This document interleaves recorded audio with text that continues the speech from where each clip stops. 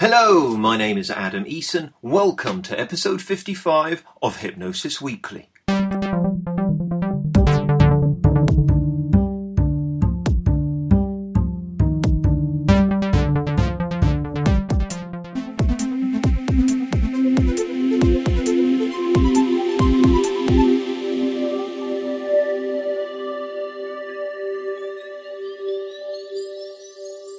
Hypnosis friends, and a very warm welcome to Hypnosis Weekly. Once again, in my own highly biased opinion, I think I have a fabulous show lined up for you today. In a short while, I'll be sharing with you an interview with this week's guest, Linda Hudson. Then I'll be looking at the hypnosis in the news stories, examining the media where hypnosis is featured, offering up some personal subjective commentary on the ways hypnosis is portrayed in the media, but also comment on some of the content of those media stories. We then return with our professional discussion with my guest Linda Hudson. We'll be talking about her specialising with working with children using hypnotherapy.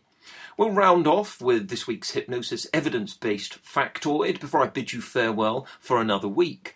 As I say at the beginning of every Hypnosis Weekly episode, this podcast is something that I want to encompass a feeling of embracing diversity, celebrating the field of hypnosis and encouraging friendly, professional, enjoyable discussion and debate, as well as doing its best to inform and educate.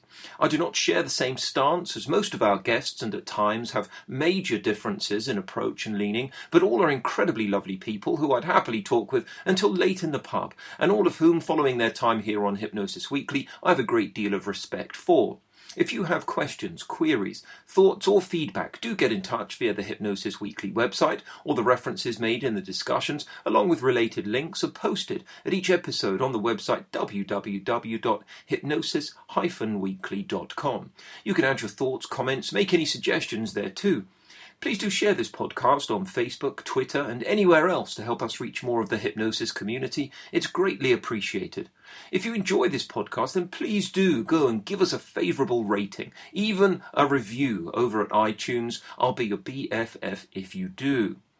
So first of all today is this week's interview. It's with great pleasure that I welcome Linda Hudson as my guest today. I've been aware of Linda and her work for a number of years, mainly because her book, Scripts and Strategies in Hypnotherapy with Children, is recommended by so many professional peers of mine over the years. However, the plaudits for that book they're incredible, and they include, among many others, highly regarded individuals such as the Ericksonian author Ruben Battino and the late great Gil Boyne. Funnily enough, I told Linda when we were off air that I had approached Gil Boyne about reviewing my own first book, and that he had actually refused. He had objected to the way in which I sold hypnosis audios in the very early days of my career, nearly 20 years ago now, and I got the distinct impression he did not care for the young upstart that I was back then, and heck, some may think I still am today. Linda has worked in this field since 1994, as you're going to find out in our interview, in more detail. And she has an impressive CV indeed, and that includes, for example, being a Fellow of the Royal Society of Medicine and a member of the British Psychological Society. Both are quite rare within the field of hypnotherapy. Naturally, I was really excited about speaking to Linda and delighted she took me up on my invitation to be a guest on the show here. So for now, get comfy, my friends, turn up the volume, sip on your tea. Enjoy this week's interview.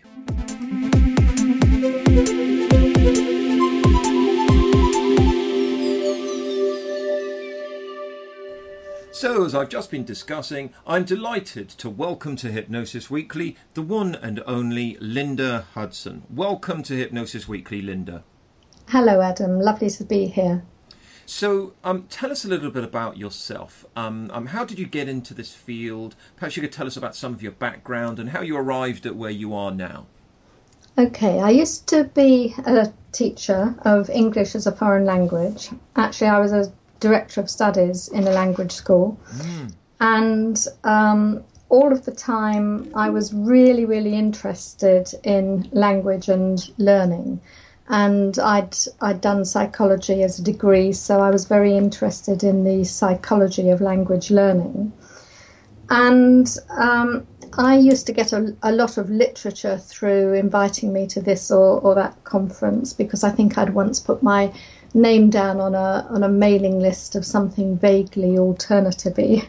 And I kept getting these mails through about NLP that at that point I'd never heard of.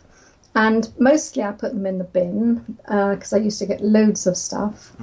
But then one day I just happened to have a free weekend, and I thought, well, this sounds interesting. And I went along to Regent's Park, where they had a conference, and they had lots and lots of different speakers.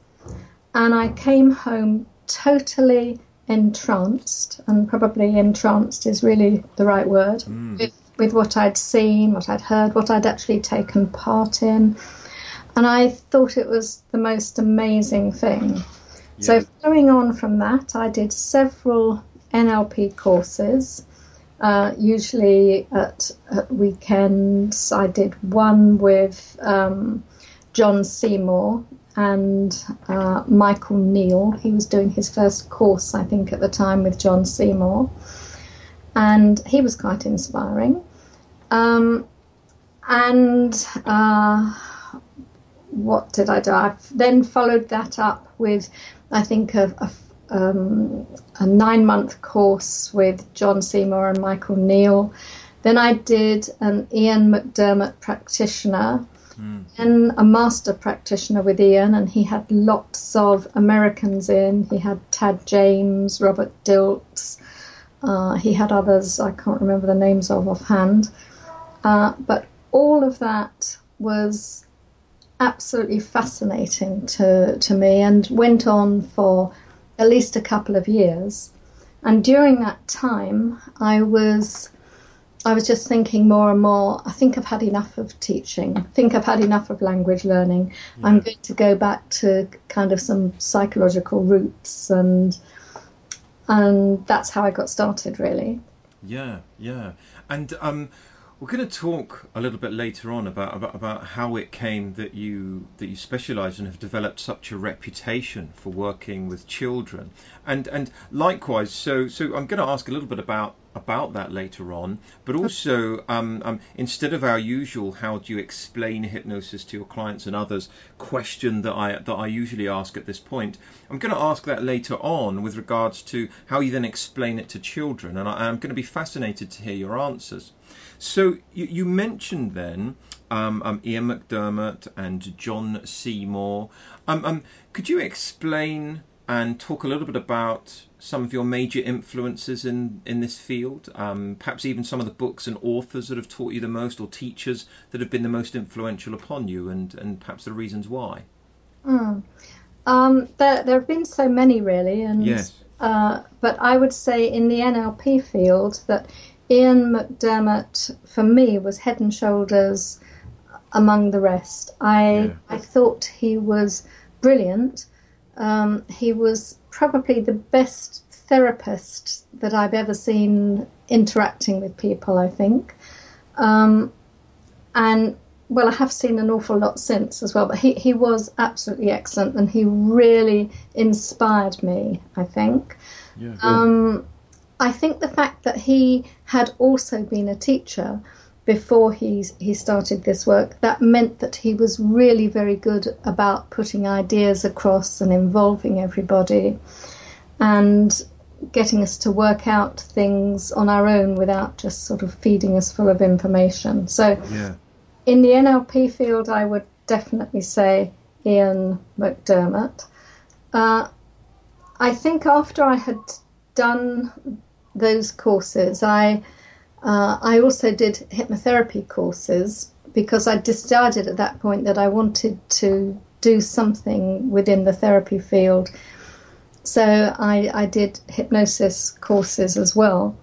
And actually, while I was on the Ian McDermott course, I remember meeting a hypnotherapist there. And I suppose she, in a way, inspired me with the hypnotherapy, because I'd never thought of doing such a thing. Yeah. And she worked with people, and I was in absolute awe when she was telling me about the kind of metaphors that she used, and how she got this result and that result. And I do remember saying to her, I cannot believe how you have such a wonderful imagination, how you can dream up these stories. I mean, I do realise subsequently that quite a lot of these stories were in various scripts and so on, but still I was incredibly impressed, and I did say I could never, ever do that. I just wouldn't be able to do it. And she was saying, oh, yes, of course you would. And I said, no, it's just not me. I haven't got that kind of imagination. And I suppose, in a way, that I am as surprised as anyone that I ended up working with children where you have to use your imagination a tremendous amount, and where, I've written books that are full of imaginative metaphors. It still surprises me, Adam, actually, even now as we're talking about it.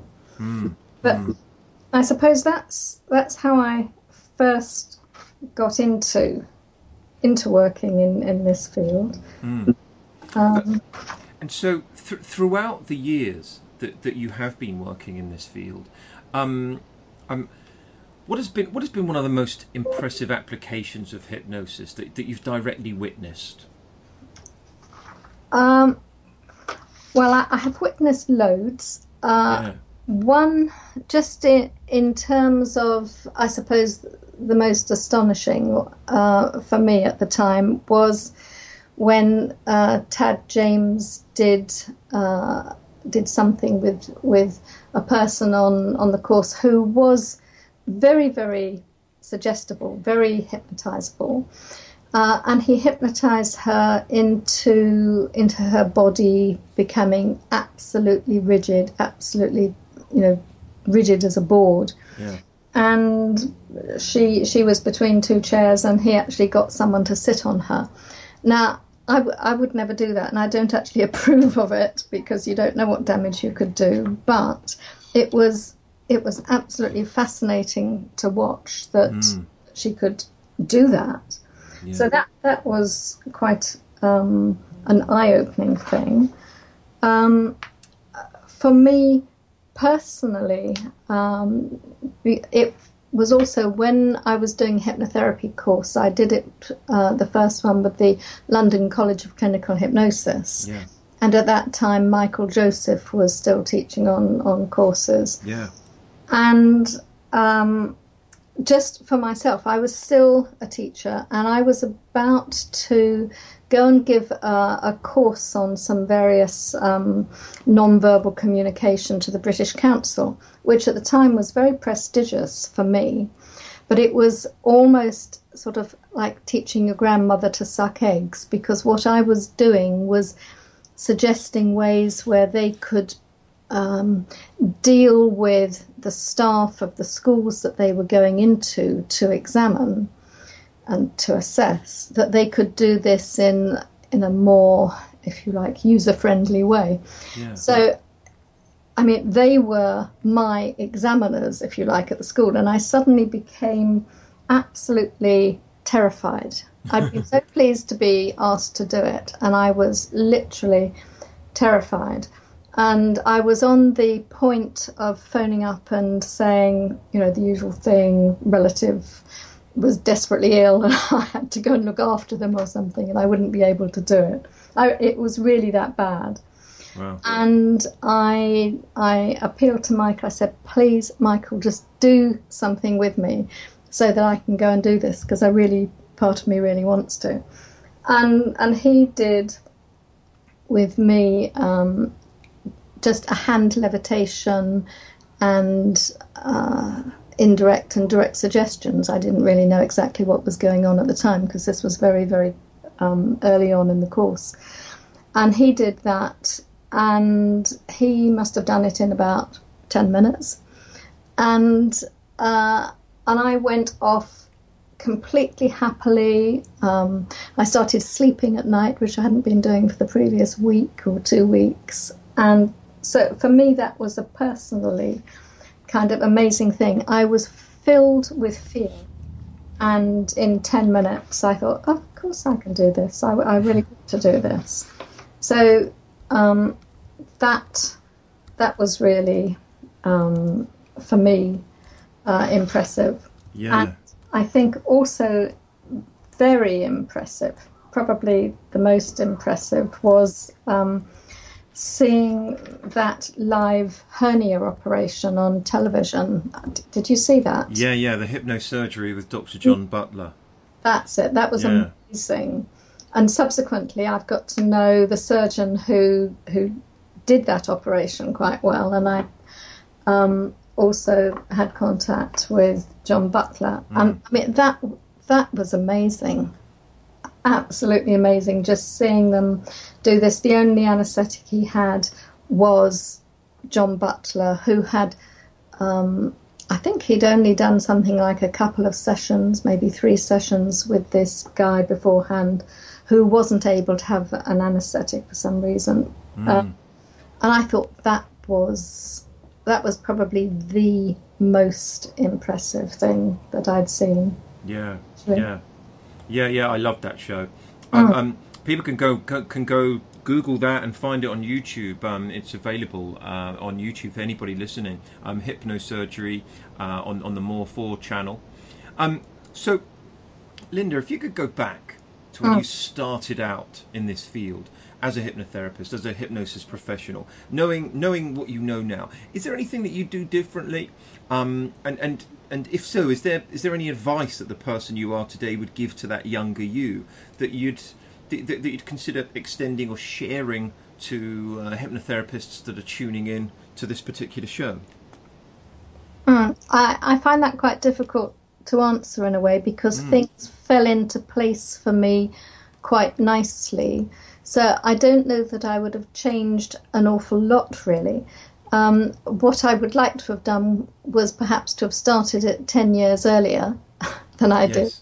But I couldn't do that. I think what I would say is that if I was giving advice to somebody now, I would agree that finding a niche to specialise in is a very good thing, particularly at the moment, because there are so many general hypnotherapists around. And when I started, there were not that many. But with reservations, I think possibly that people start niching too soon, and that I think you need to have as much general hypnotherapy experience as you possibly can, really, to get good at doing as much as you can before you start setting yourself up in a niche and setting yourself up as an expert in something.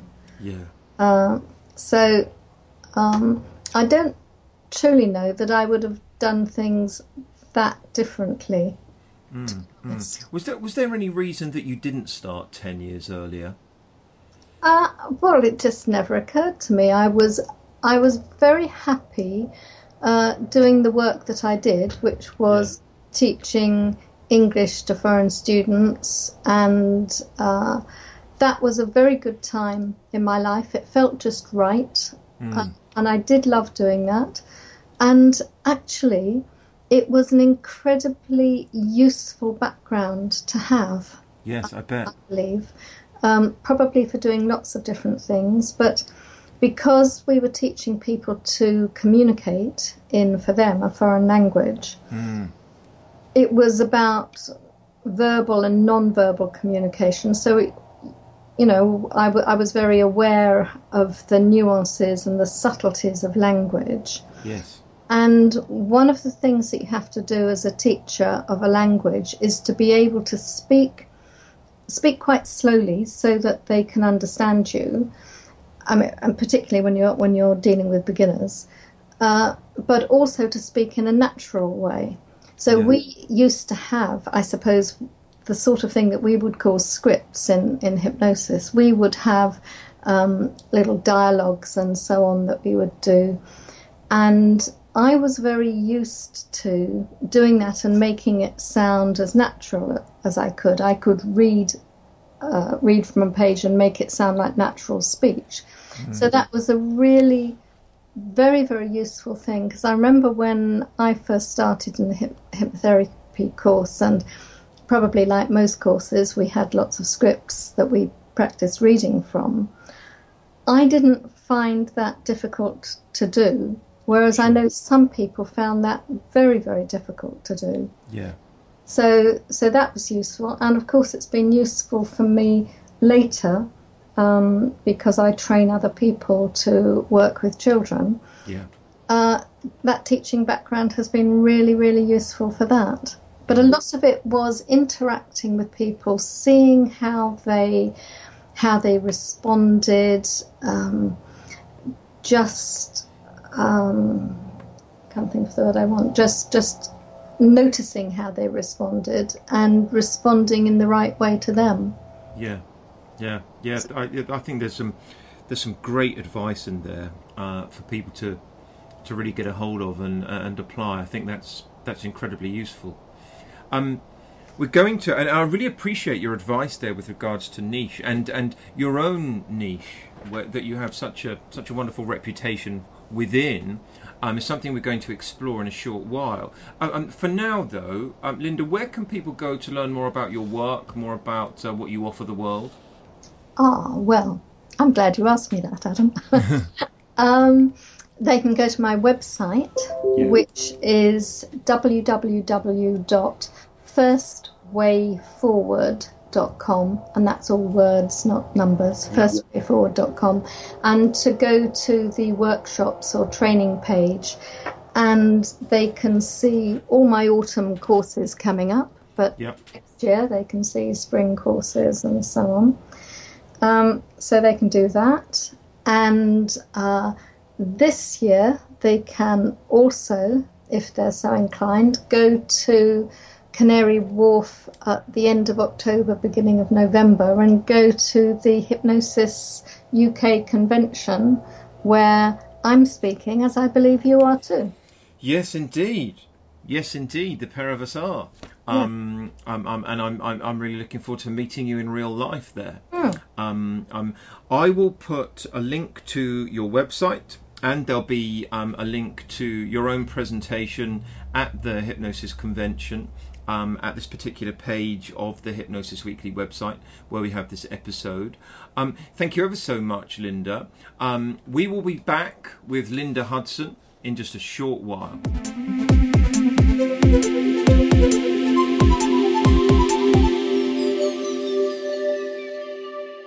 Enjoyed that. I'm still sniggering at Linda's newfound protocol for dealing with enuresis, that of chocolate, Coca-Cola and 10 minutes prep.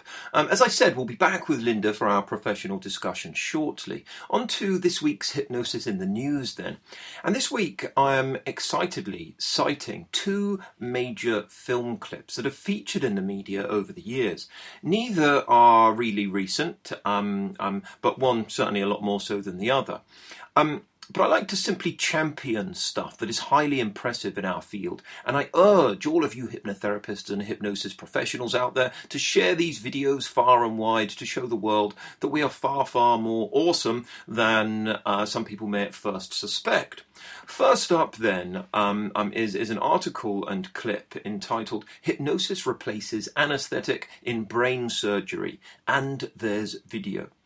So for me, if you ever need a reminder of the sheer level of awesomeness of this field that we work in, then this video really ought to do the job for you. It certainly does for me. And this is an article which includes video taken of brain surgery being conducted using hypnosis for anesthesia. I do forgive the authors of the study and of this particular article for their continual use of the naughty T word.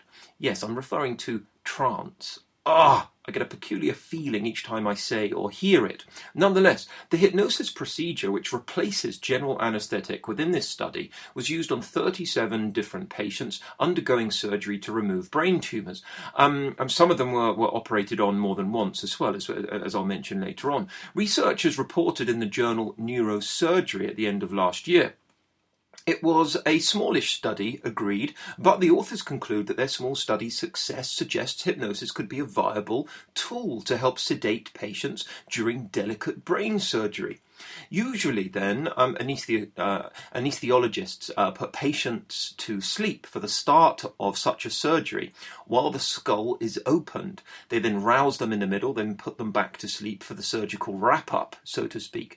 The technique is referred to simply as the asleep, awake, asleep, the AAA procedure. But it has two major drawbacks historically. Doctors have to monitor and manage the patient's breathing during an already very involved surgery, and it can take some patients, particularly the older ones, a fair while to fully wake up from the anesthesia, which lengthens surgery time.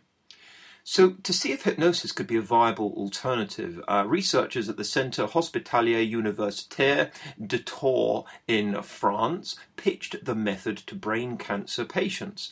These patients all needed an awake surgery to remove a certain type of brain tumour that arises in glial cells. These are support cells in the brain called glioma.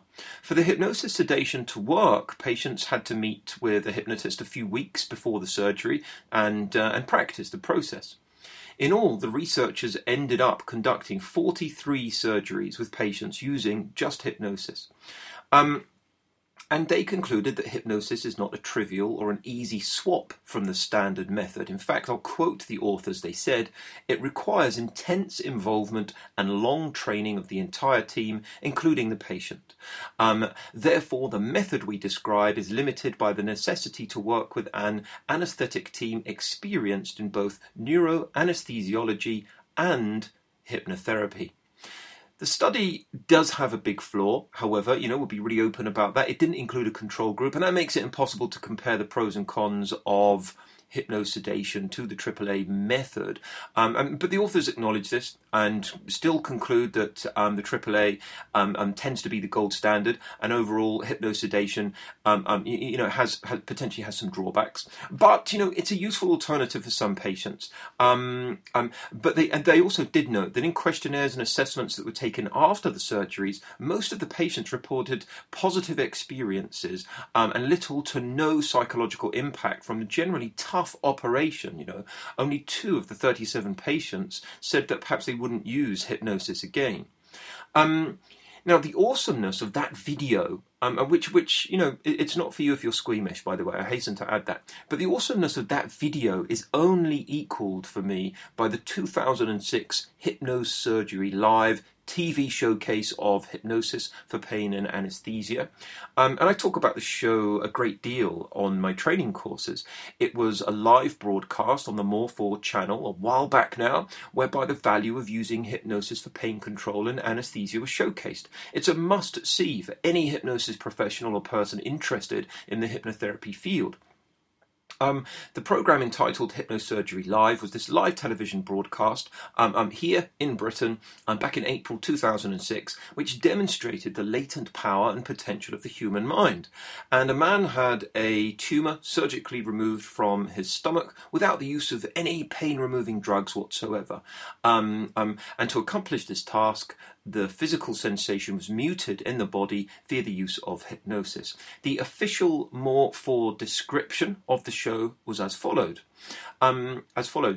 Presented by Sarah Smith, this 2-hour special asked whether hypnosis should be more widely available to people unsuited to, too weak for, or afraid of conventional anaesthetics. The programme includes discussion and debate as well as live and archive examples of the efficacy of hypnosis in a surgical context, and culminates in a live hernia operation being performed under hypnosis with no anaesthetic at all.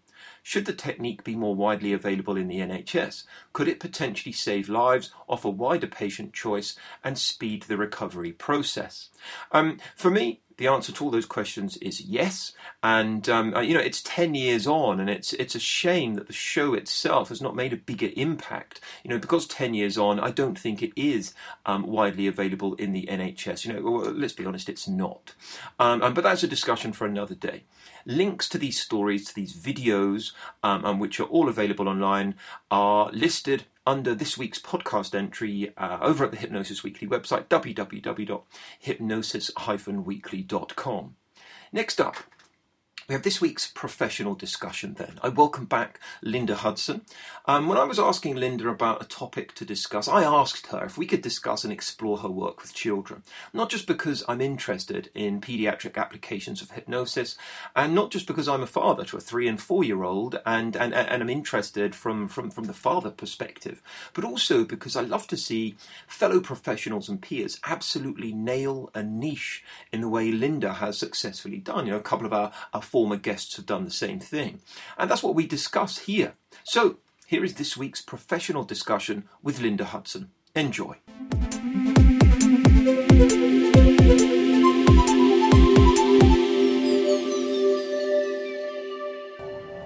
So I'm rejoined once again by Linda Hudson. And Linda has a reputation that I've referred to a couple of times already, and specialises in working with children. And when I invited her onto the podcast here, I asked her if that was a subject that we could talk about. I really wanted to, for a wide range of personal as well as professional reasons. First of all, then, Linda, can you tell us a little bit about, how did it happen? How did it come to be that you ended up specialising in working with children? Like a lot of things in my life, really, by accident. And I think in a similar way to a lot of people, I was working with an adult client, and for some reason he must have known that people did help children who had bedwetting problems. And he said, could you help my grandchild? And I said, oh, yes, I don't see why not. And I have to admit I had no experience in working with children at all, but I was sort of up for saying, yes, why not? Yeah. And so that was what happened. They came along, and I often talk in my classes about what a horrendous experience it was, because I didn't know what I was doing, basically. We had, I think, about half an hour on our hypnotherapy courses about working with children, and there was some little script in it which was pretty hopeless. And so I planned what I was going to do with her, and I did that in about 10 minutes, learning as I did that things go 3 or 4 times as quickly when you're working with children as they do when you're working with adults. So that's the first thing that it's useful to know, that you really have to be on your toes. And whereas if people were thinking they could pick up a script and do it with an adult and it would all be nice and slow and easy, and they'd close their eyes and the adult would do just as you told them to do, and the child doesn't do that, and this child didn't do it, and I hadn't set the thing up properly because basically I didn't really know what I was doing. It was horrendous, and I would have been so embarrassed had seen that session, really. And the other thing was, it was as though all common sense left me, because when I started, I was thinking, oh yes, you have to have good rapport with these people. So she said she was hungry. So I think I gave her some chocolate, lovely sugary chocolate, which is going to make people hyper. And she was thirsty, so I thought, oh yes, let's get her on side. I gave her a Coca-Cola. Well, I mean, can you think of more ridiculous to have done? So I probably made every mistake in the book, really. And my response to that afterwards was, oh my God, how awful was that? strangely, do you know, I can't understand this, but strangely she did stop wetting the bed. So I must have done something right. Yeah. But I don't know how. But what it did make me do was think, I'm never, ever going to have a similar experience again. I'm going to learn how to do this properly. And so I set about really thinking about it, finding out more about it. I did really do an awful lot of teaching myself how to do it, because at that time, which was more than 20 years ago now, there was very little literature at the time. Yeah. So I read, some of what there was, one of which was called Hypnosis and Hypnotherapy with Children by Olness and Cohen, and it was a good book, but it was very medical. Yeah, they're prolific researchers, Olness and Cohen. Yeah, but it was good, and I think I absorbed more or less everything in that, and then went about teaching myself how to make things a little bit more interesting, and how to make them more relevant to the kinds of things that I was doing with children, because on the whole they were not medical problems. Yeah. So that's how it came about. And also I should say that when I was a teacher, I wasn't teaching young children. I was teaching largely adults and adolescents. So I didn't have that experience of working with young children. And I think this child, if I go back, she was about 7. So it was all... Yeah. And I think one lovely moral of the story for all our listeners to take away here is the treatment for enuresis. All you need to know from now on: chocolate, Coca-Cola, and 10 minutes preparation, and that's it, cured. It's in the bag. I really appreciate your candor with that. So I mentioned earlier on during the interview about the explanation of hypnosis. Tell me how do you explain hypnosis to children? I suppose I don't explain fully my idea of what hypnosis is to children, and it depends how old they are. I mean, I do work sometimes with very young children, thinking about 5 or 6. You're really not going to be able to explain what hypnosis is, so I don't to them. But what I would do with children that I see probably from about, let's say, 6 to 10-ish, the kind of explanation that I would give them would be something like this. I would say, you know what I do? I'm called a hypnotherapist, and that means that I help children do all kinds of things that they really want to do, and they've been having maybe some difficulties doing it. So what we're going to do in a moment is to help you use your brain in a really, really clever way. And your brain is absolutely remarkable. And the best way your brain works is if you get into a kind of daydreamy state where your mind or where your brain is at its most powerful and at its most creative.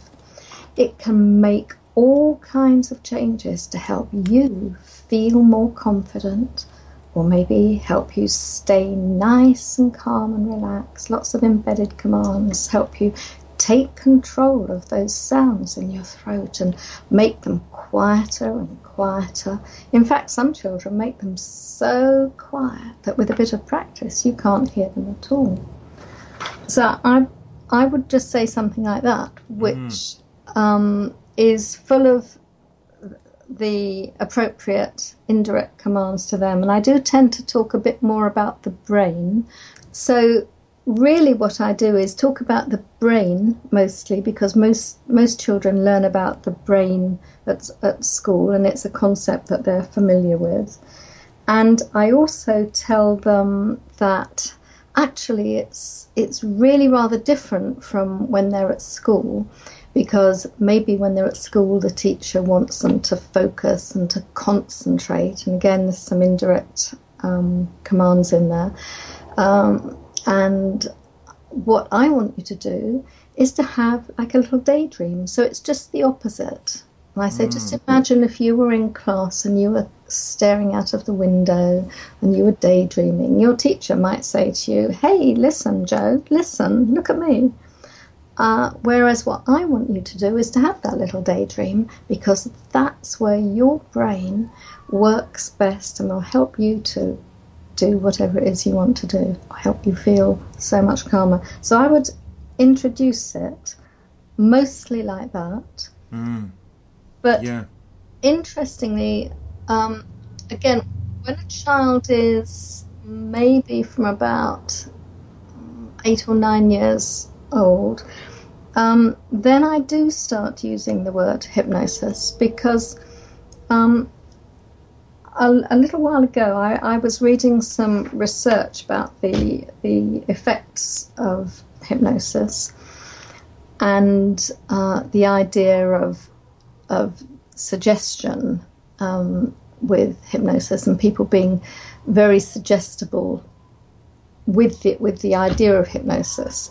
And so this research said that it was just a smallish study, but it found that people who had had the word hypnosis included in the induction or included in the talk beforehand were more likely to pick up the suggestion, so that the therapy would be more effective. Yeah. Indicating really that we are all highly suggestible people, and you know, possibly hypnosis is more about suggestibility than the state. I don't know. I'm in a few, not just two minds. I'm in several minds really about that. But anyway, now if I think that they've heard the word hypnosis, I will use that, and I will say, you know, this daydreamy state is actually called hypnosis.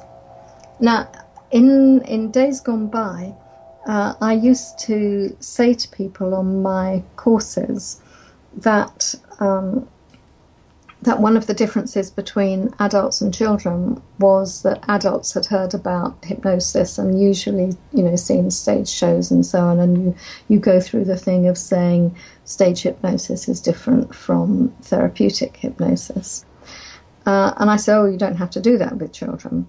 But increasingly you do, actually, because more and more children at a young age have either seen it or they've heard it or variations of it in films. I think there's hypnosis in Harry Potter.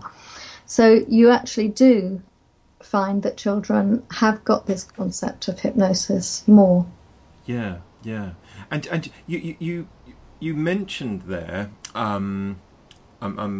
you know, some of the sort of distinctions between adults and children. How is working with children different from working with adults then? There are all kinds of ways, really, but I suppose the thing that I alluded to earlier on with this bedwetting child that I saw is that things go so much more quickly with children than they do with adults. So you need to have lots of ideas, perhaps up your sleeve. Not that you'll necessarily use them all, you won't, but be prepared to move from one idea to another, because as with any client, you need to use what they bring to you. So I might have, you know, the most wonderful idea about going off in a spaceship or something, but if I realise that, you know, it's a little girly girl who wouldn't be in the slightest bit interested in that, it wouldn't matter how brilliant my idea was. I wouldn't use it. I would pick up on something that she told me. But the speed of it is important, because if if you suggest that they might imagine something or see something in their mind, see something in their imagination, they just do it, just like that. There's no coaxing them to do it. There's no having to talk in a particularly hypnotic way. You just say, think about this or see that, and they do it, because I think nearly all children are good at visualizing things. Not all, but I think they're used to doing that. They're used to doing it at school. They're used to imaginative play. So they do it because they're used to it, and they haven't got these preconceptions, I can't do this, I can't do that. And also they're used to taking instructions from people at school.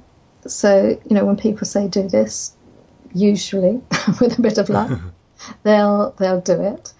And they don't need to spend hours and hours doing it, nor do they need to spend hours, I'm exaggerating, nor do they need to spend a long time, usually, drifting down into a regular kind of relaxing induction. They just do it. Yeah. And I suppose that, sorry, can I go on? I suppose that comes back a little bit to my personal idea about what hypnosis is, or what it is with children. I think it's absorption of the mind. It's engagement of the mind. You need to engage them in some kind of mental activity that they're interested in. And you've only got to watch a child playing on their iPad, or watching the television, or playing on their Xbox. They are in a little trance state. They don't hear you. You talk to them, and they're not just being rude when they don't answer you, but they're in their own little world. Yeah. I mean, you're a parent, aren't you? I am. And I'm sure that you talk to your children, and that there are times when it's almost as though they don't hear you. Absolutely. My kids are 4 and 3, and already they have very cleverly devised selective hearing. Yes. Yeah. It is. Yeah. When they want to hear, they do hear me. I swear blind that they turn their ears off to certain messages that I give them. Oh yeah. So with regards to working with children, then, what are the sorts of issues that you see most with regards to the children that come to see you? Sadly, I would say that anxiety underlies most of the issues that they come to see me with. And, I mean, there are the obvious things. I see an awful lot of children who've got phobias of dogs, or phobias of other scary things. But they can, they're frightened of all sorts. Yeah. There's separation anxiety. I see a lot of children who have that. Sleeping difficulties and underlying sleeping difficulties. Sometimes there's separation anxiety as well, because they're just frightened of being separated from the parent, even if the parent is downstairs. They're anxious about monsters. They're anxious about burglars coming in, and I think, unfortunately, these days there's such a lot of violence on the news that they hear and see things that are genuinely frightening and distressing. Yeah.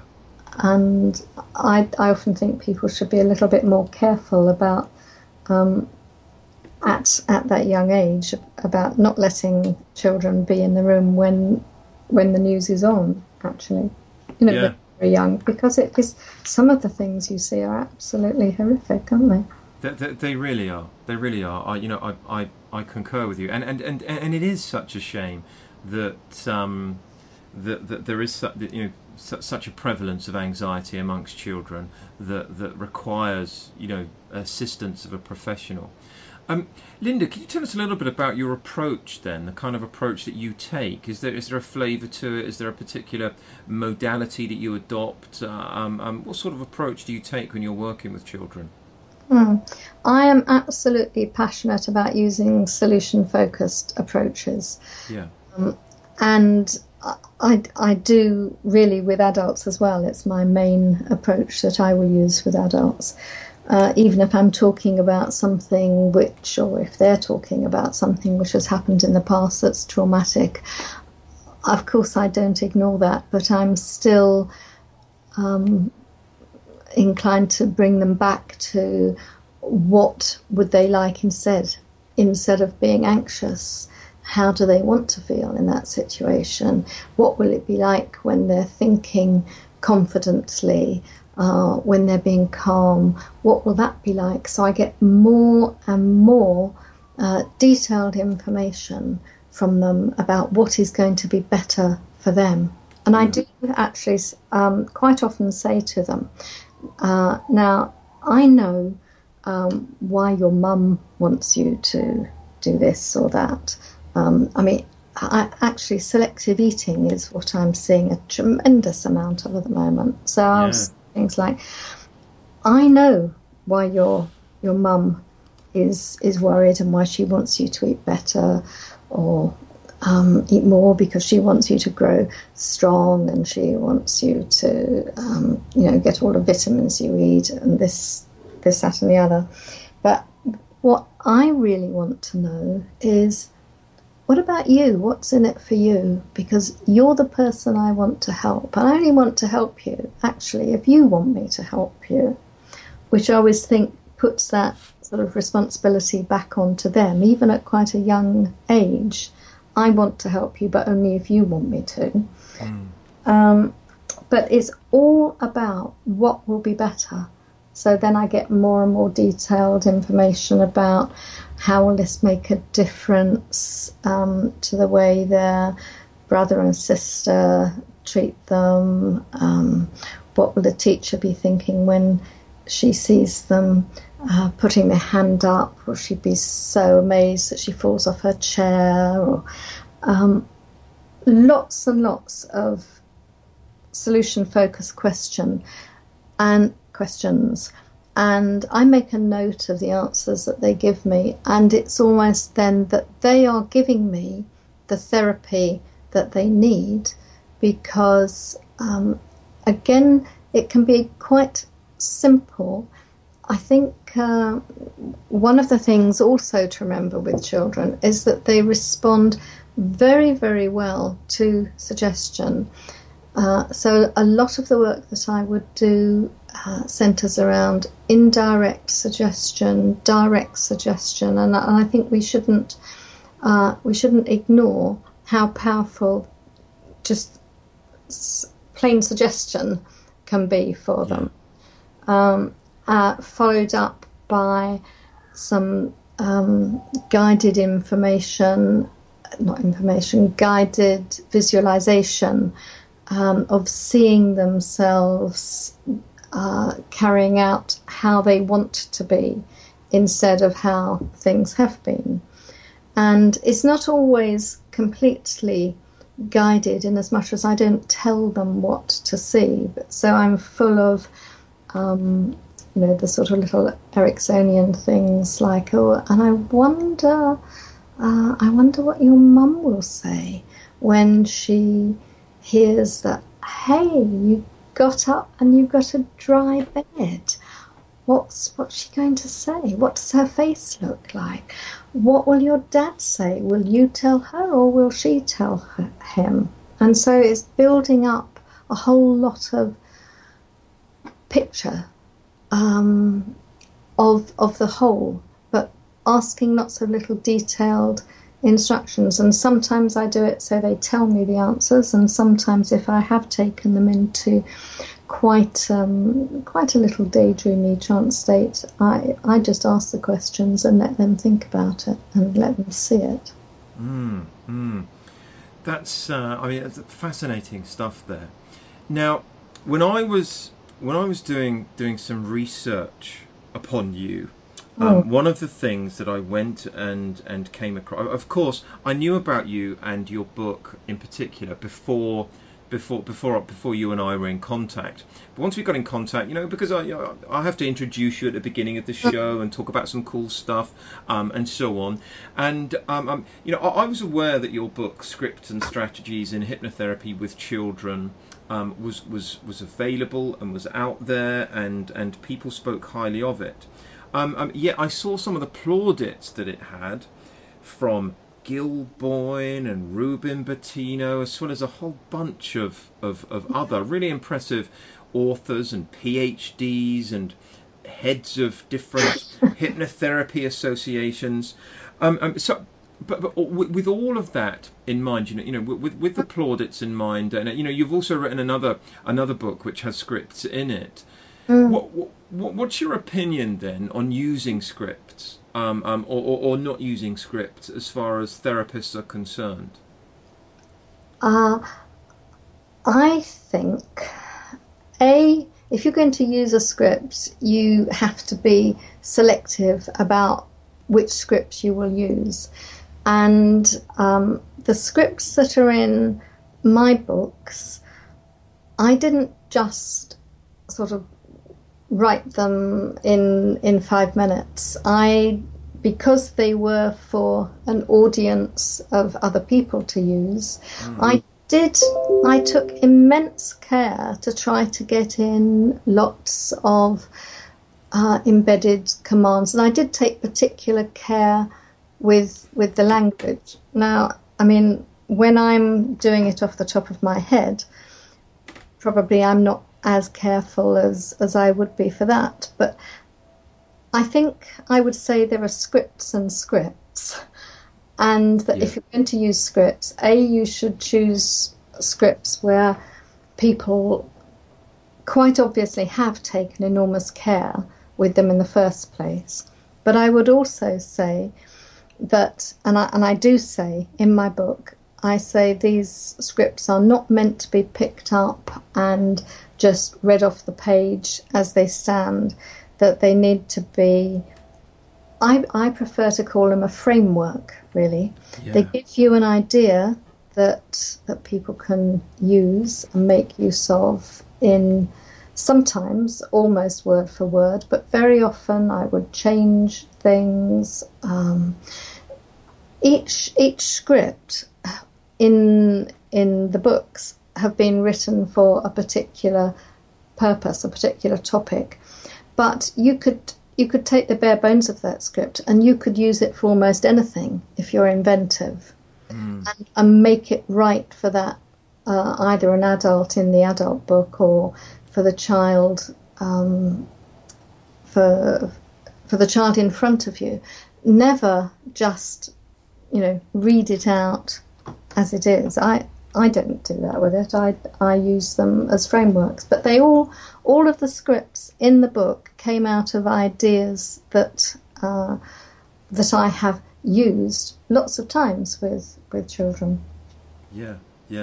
I'm fascinated with that. I very often talk about, and if ever I recommend a book that has scripts in it to a student, for example, I'll say pretty much what you just said. That is, please don't read it, read it, or even regurgitate it verbatim. No. Instead, use it as a framework, or use it as inspiration, or to give you some ideas, and work at it, and also, let it fit your own voice and be congruent to the kind of person that you are, and of course the kind of person that your client is. I can understand, scripts being used when research is being conducted, and a standardized protocol has to be done. But I think, my thoughts have always been in the past that if you're just sat there reading to a client, that sometimes a client may, has the possibility to doubt your professionalism or your skill, for example. So, I think that was real music to my ears. You said that.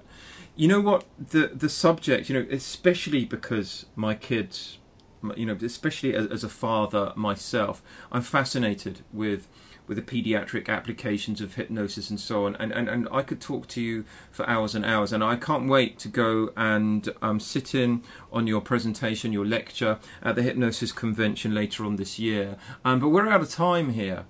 Linda Hudson, thank you very much for coming and being a part of the Hypnosis Weekly podcast. Oh, thank you for asking me, and it's been an absolute pleasure. Thank you.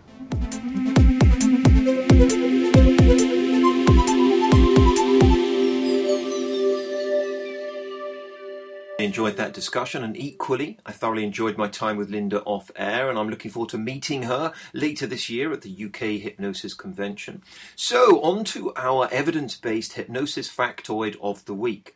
So in a lengthy title for this week's study that I'm mentioning, the study entitled Stress Reducing Regulative Effects of Integrated Mental Training with Self-Hypnosis on the Secretion of DHEA-S and Cortisol in Plasma, a pilot study. This is a 2006 study by Johansson and Unestal that featured and was published in the Contemporary Hypnosis Journal.